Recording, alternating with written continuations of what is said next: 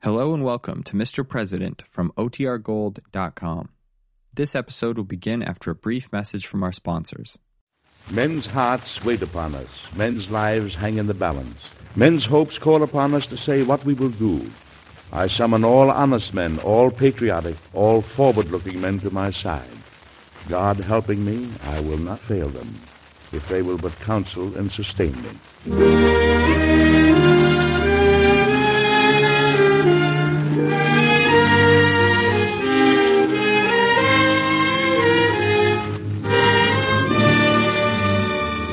Mr. President, starring Metro-Goldwyn-Mayer's Edward Arnold.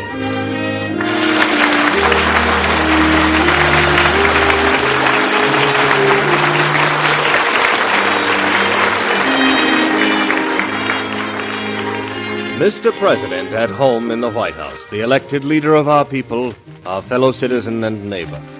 These are little-known stories of the men who've lived in the White House. Dramatic, exciting events in their lives that you and I so rarely hear. True human stories of Mr. President.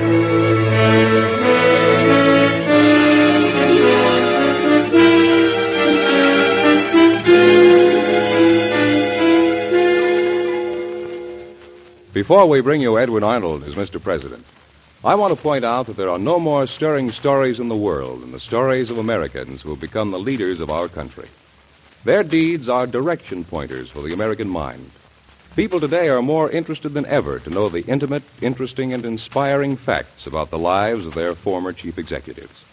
That's why Mr. President has rapidly caught the attention of people everywhere.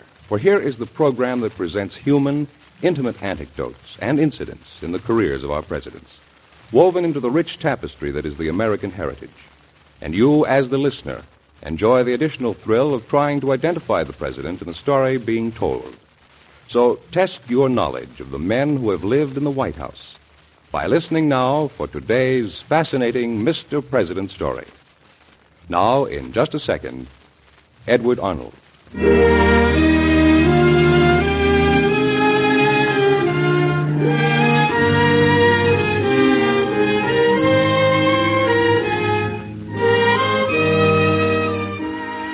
are about to hear a story of a man and an ideal. There is success in it, and there is failure. But the failure was not the man's, for he did not fail the world failed him. He was a great president, but more than that, he was a great citizen of America and of the world. Listen closely to this story that happened in Washington a few years ago, and see if you can tell who the president was. The long war had ended, and the nation was jubilant. Mr. President. Oh, it's you, Chambers, it's you. It's time to start for Congress, sir. Listen to those people and look at their faces. How wonderful is the reflected light of peace on the faces of a populace. It's a great occasion. May God help me. May God help all men everywhere to keep this world at peace. You know what I'm going to say to Congress today? Why, that the war is over. Yes, but I'm also going to say that bitterness must be forgotten, that the conquered must be treated with humanity, that to conquer with arms is to make only a temporary conquest. To conquer the world by earning its esteem is to make a permanent conquest. Mr. President, as a member of your cabinet, I must protest. You'll jeopardize your entire political future. Read the letters that are coming in from all over the country. I've been reading them. Why, the people are saying that we ought to keep our armies marching right to their capital, that we ought to cripple the enemy to the point where they'd never be able to start anything with us again. I know what the letters say. But I must make the people see that it is not enough just to win a war, but you must win the peace as well. Peace is won with understanding and compassion. Enemies or not, they are still human. They have lain their loved ones to rest and wept over them. Their girls have cried like ours. Their mothers, too, have closed the door on rooms that will never again hear the sound of the sun's voice. They, too, have prayed for peace. You're asking for mercy for a country that has murdered millions of our blood. I ask for mercy for us as well as them. I ask for mercy for sons still in their cradles and girls yet unborn. We told our sons if they died, the world would be made safe for the ones that followed them. I do not intend to break faith with the dead. And if we take too much, our enemies must of necessity rise and fight us again. That's what I intend to say in Paris. You intend to say that in Paris? Paris? You can't be thinking of leaving the country, Mr. President. Why, no president has ever done a thing like that. Each term in office brings its own problems. Each man must make his own decisions about breaking precedents. I'm going to Paris to the peace conference. I shall meet with the representatives of other nations, and I shall ask them to establish a League of Nations where the problems of the world can be solved around a conference table instead of on a battlefield.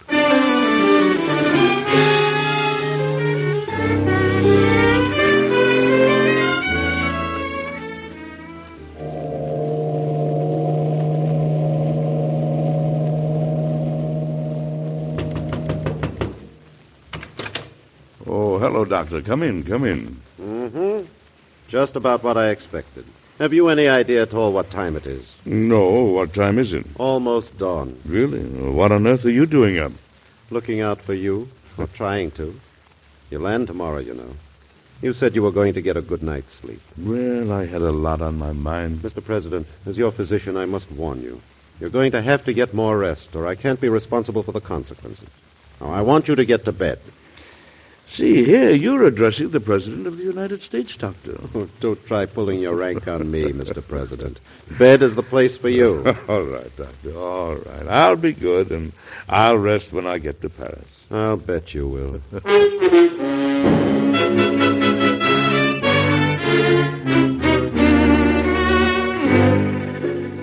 Mr. President, the people of France consider it a pleasure and an honor to receive you. Thank you, Monsieur Clemenceau. I consider it a pleasure and an honor to be here. Already in Paris for the conference are the representatives of 27 nations. Signor Orlando has already arrived from Italy. And Mr. David Georges will be here from London any day now. Well, I should like to meet them both before the conference for a preliminary discussion. That can be arranged.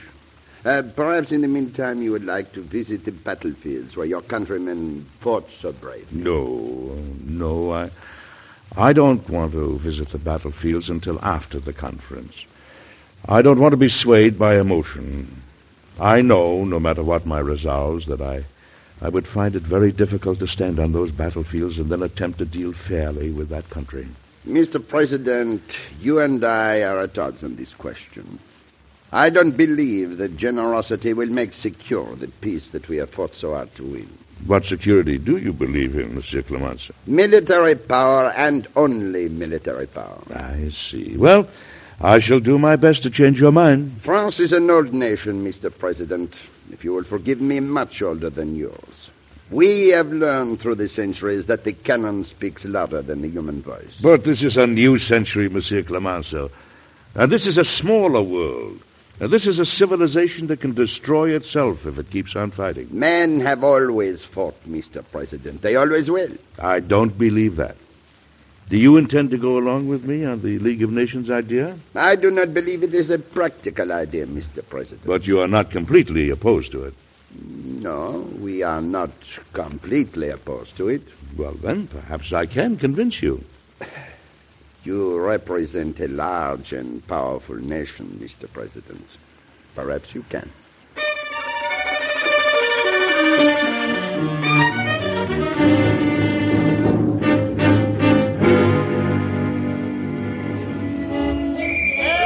Extra, read about the peace conference. Extra. French press claims United States president blocking the security of France. Extra. Extra, peace conference moving slowly. Italian press claims Italy being cheated by America. Extra,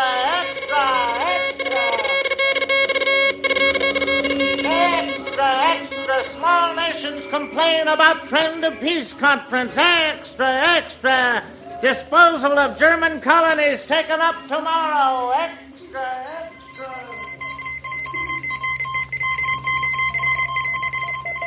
Gentlemen, I hold to my original statement about the colonies as is laid forth in the 5th point of my 14 points. But the people of France are entitled to reparations. We need colonies. Germany has no longer any right to colonies. England has proved that she understands how to govern Italy has need of colonies. Why is it that over and over Italy is being ignored in these discussions? Italy is not being ignored, nor is France or England or any of the others. But the thing to determine is what the people in the colonies want and what all the peoples of the world favor. If there is to be a peace among men, you can't cut up nations and territories and give them to any other country that happens to hold the upper hand. You fight for hard bargains, Mr. President. I fight for fair bargains.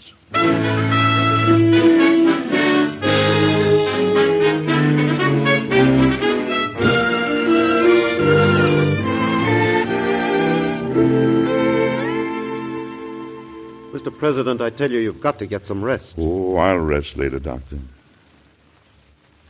Look at this article from tonight's paper, headed France's claims. Is there no end to the claims of France and the claims of the rest of the world? Stop worrying about the world and worry about yourself for a change. Go home, sit out in the sun, sleep, eat, act like a human being. The territorial demands of all the European nations are beyond reason. Go home. Forget about it. Well, maybe I will go home. What? Yes, that sounds like a good idea. I would like some sun, some sleep. I'm going to take your temperature right now. Yes, I think I'll order the Secretary of the Navy to prepare to sail for home.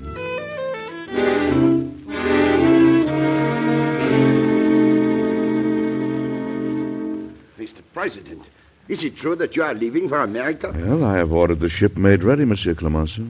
Is it, as has been inferred, because you consider my country and the others too high in our territorial demands? Monsieur Clemenceau, my patience is at an end. There seems to be nothing to be gained from further discussion. Everyone is thinking about the good of themselves, and no one is considering the good of the world. But, Mr. President, you must not leave the conference. There will be a reduction in territorial demands. Thank you, Monsieur Clemenceau. You are a hard man to deny and to defeat, Mr. President. We are practical men, a little tired, more than a little cynical, I am afraid. Naturally, we are trying to make the best possible bargain for our own country. You come among us with your eyes on a vision. Since we have not seen this vision, it is difficult for us to share your enthusiasm. I wish you could see it. Monsieur Clemenceau, if the powers were allowed to annex all the helpless countries and colonies in the world, then that would immediately discredit any League of Nations that was set up. Because people would say we divided up the world and then set up the League for selfish purposes to back that up. You really believe this dream of yours will come to pass? I do believe it. My friend, I have fought with you on many points. Perhaps I shall fight with you on many more before this conference is concluded. But I respect you and I like you. I have never met a man before with so much faith in humanity. I hope, I pray, that you live to see that faith justified. Mr. President, France will support you in your demands for a League of Nations.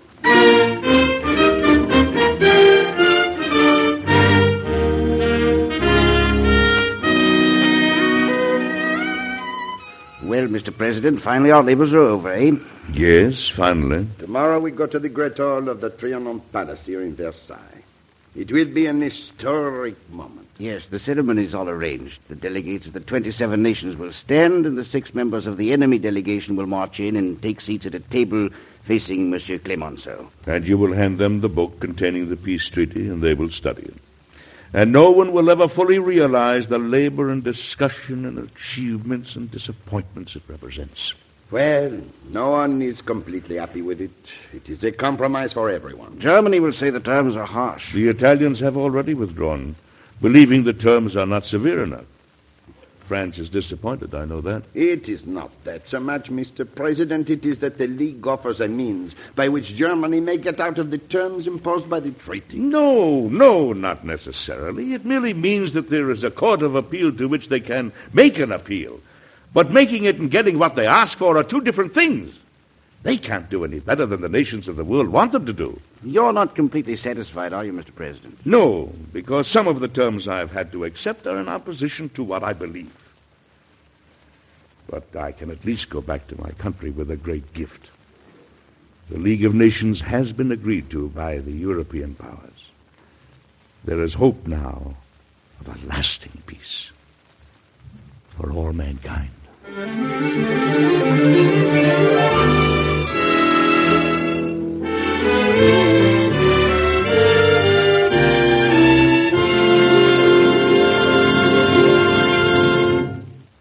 In just a moment, we'll come back to Edward Arnold and Mr. President.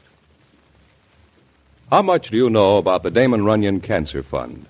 Did you know, for instance, that it was founded only 2 days after Runyon's death, and that already it has allocated close to $3 million to the fight against cancer? This organization, operating on a no-expense, no-overhead basis, has supported institutions all over the country in the fight against the most dreaded of modern diseases, cancer. There isn't a section of the country that hasn't benefited from the funds collected by this great organization. And that means there isn't an American who doesn't owe the Damon Runyon Cancer Fund his thanks for the greater protection against this terrible scourge. What greater tribute to a great man could there be than this living tribute of service to mankind?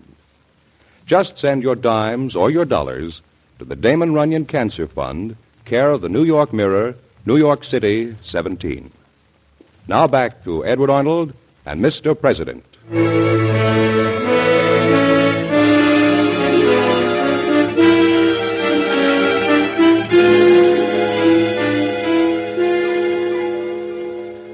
You've probably guessed who the president was when all this happened, because it really did happen, you know. The president returned to America with the lines of his long struggle etched on his face, but he returned proudly, bearing a dream set down in glowing, hopeful words, signed by the nations of the world. He asked the Senate to ratify the treaty, and words came blazing back at him. By entering the League, we will be bound in the sordid, cunning, secret, and crafty designs of European and Asiatic governments. The country's blood and its bone would become endeared for all time. Why, gentlemen, the membership of the League could comprise 15 white nations and 17 black, brown, yellow, and red ones. The white populations represented would be outnumbered on a scale of 9 to 1. How would America dare put herself in such a position? Article 10 of the Covenant of the League of Nations promises the use of force, if necessary, to restrain aggressors. Why, gentlemen, if we ratify this, our military forces could be called abroad at any time. This calls for discussion, and mighty serious discussion.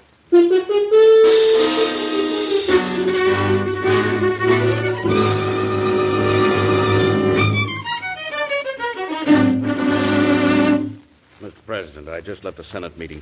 The Senate is not going to ratify your treaty. It took 16 weeks in Paris to draft that covenant. So far, the Senate has taken 36 weeks in debating whether it should be ratified.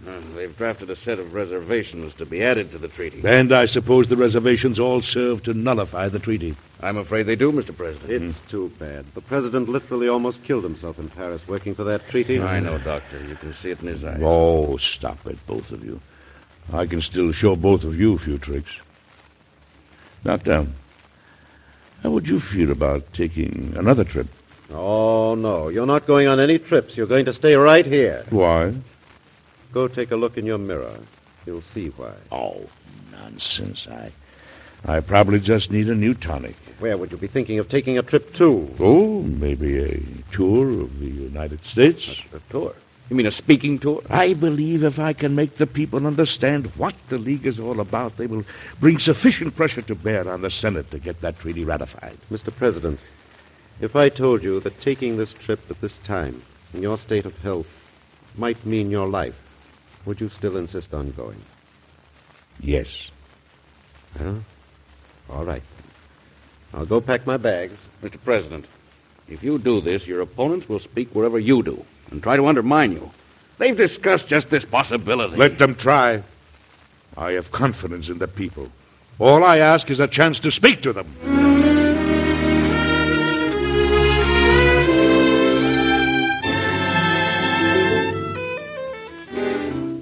My friends, if I were to state what seems to me the central idea of this treaty, it would be this. Nations do not consist of their governments, but consist of their people. That seems to us in America to go without saying. But it was never the leading idea in any other international congress that I ever heard of. You will notice that even the territories which are taken away from Germany, like her colonies, are not given to any others.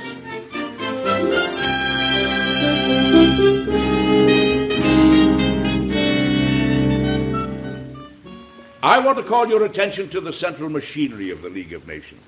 If any member of that league, or any nation not a member, refuses to submit the question at issue to discussion by the Council, there will be no trade with that nation by any member of the League. There will be no interchange of communication by post or telegraph. There will be no travel to or from that nation.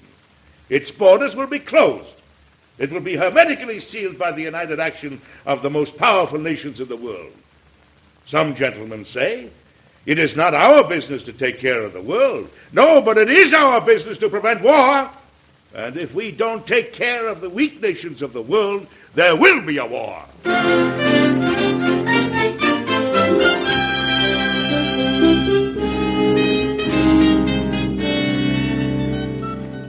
I would like to get together the boys who fought in the war. And I would stand before them and say, boys, I told you before you went across the seas that this was a war against wars. And I did my best to fulfill that promise. But you are betrayed. You fought for something you didn't get. There will come sometime another struggle in which not a few 100,000 fine men from America will have to die, but as many millions as are necessary to accomplish the final freedom of the peoples of the world.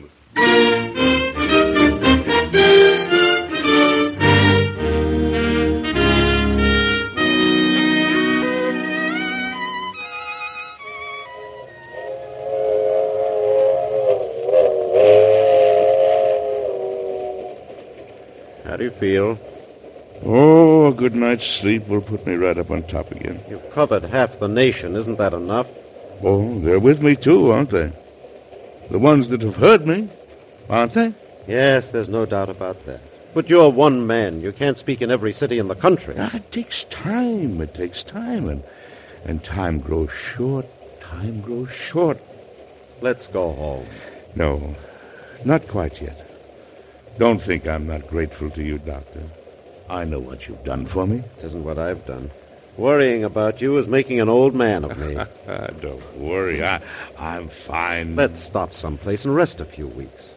This trip gets more and more dangerous for you every day. Well, it was more and more dangerous in France as the boys got closer to the front lines, but they went on. They went right on towards the danger.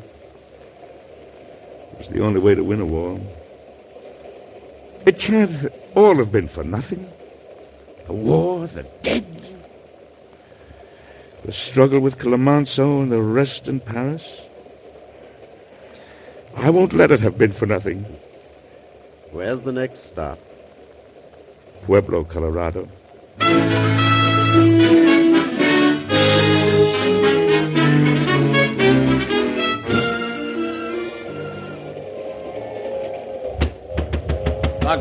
Doctor!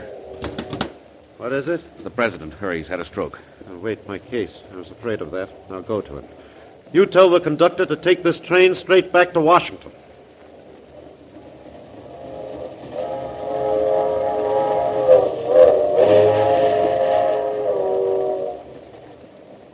Well, Doctor? Stay quiet.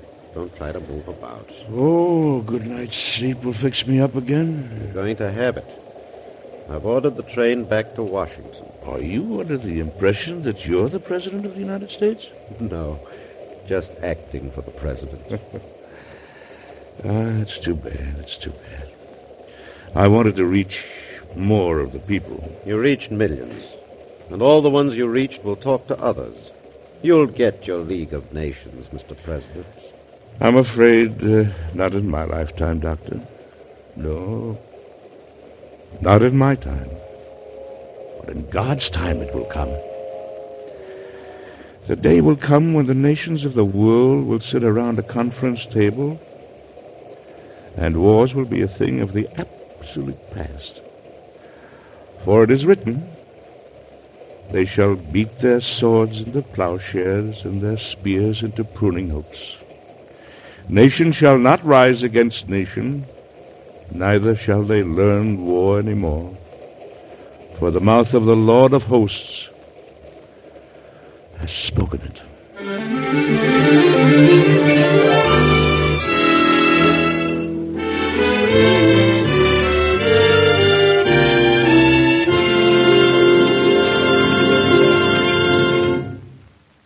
sure you figured out by now who the president was when all that happened, because it really did happen, you know, and you'll have the answer in just a moment. On the first broadcast of ABC's Sunday evening program, Carnegie Hall, a dedication was made, one that has been continued on every broadcast. It goes like this. This program is dedicated to America, an island of freedom. Here alone in all the world are found opportunity and liberty, tolerance and respect for the dignity of man. These are American things, and it is our privilege to tell of them in music and song to reaffirm our faith in our country. The music on Carnegie Hall is directed by Dr. Frank Black, and the announcer director is Gene Hamilton. So don't miss a single Sunday night broadcast of Carnegie Hall, heard over most of these same ABC stations. And now here again is Edward Arnold.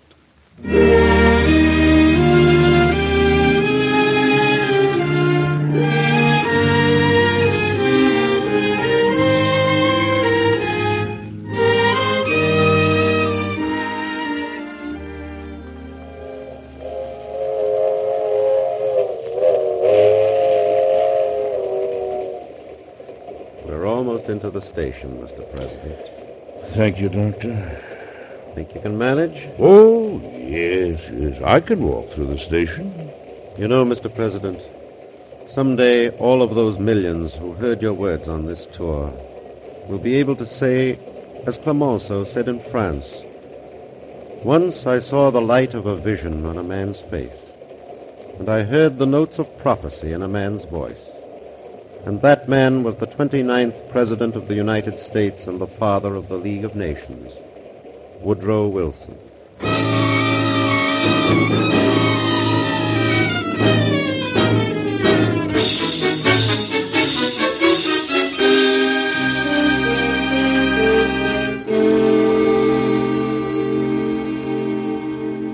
Yes, it was Woodrow Wilson who fought so gallantly for the League of Nations, and who prophesied the coming of the Second World War. He was indeed a great citizen of America and of the world. Be with us again next week, won't you, for another exciting story that happened in Washington a few years ago to Mr. President. Goodbye. Let's take it out.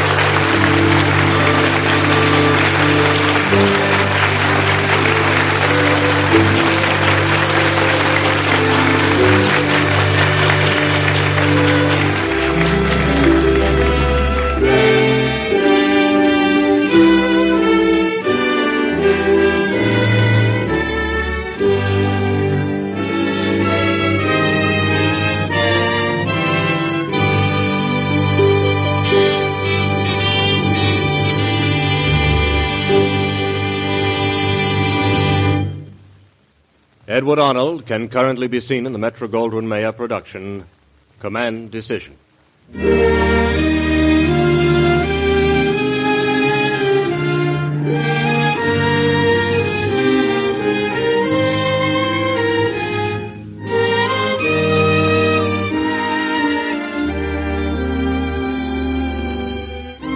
Mr. President was created by Robert G. Jennings. It was produced and directed by Leonard Reed. Today's story, by Gene Holloway, was based on incidents in the life of President Woodrow Wilson. Music was composed by Basil Adler.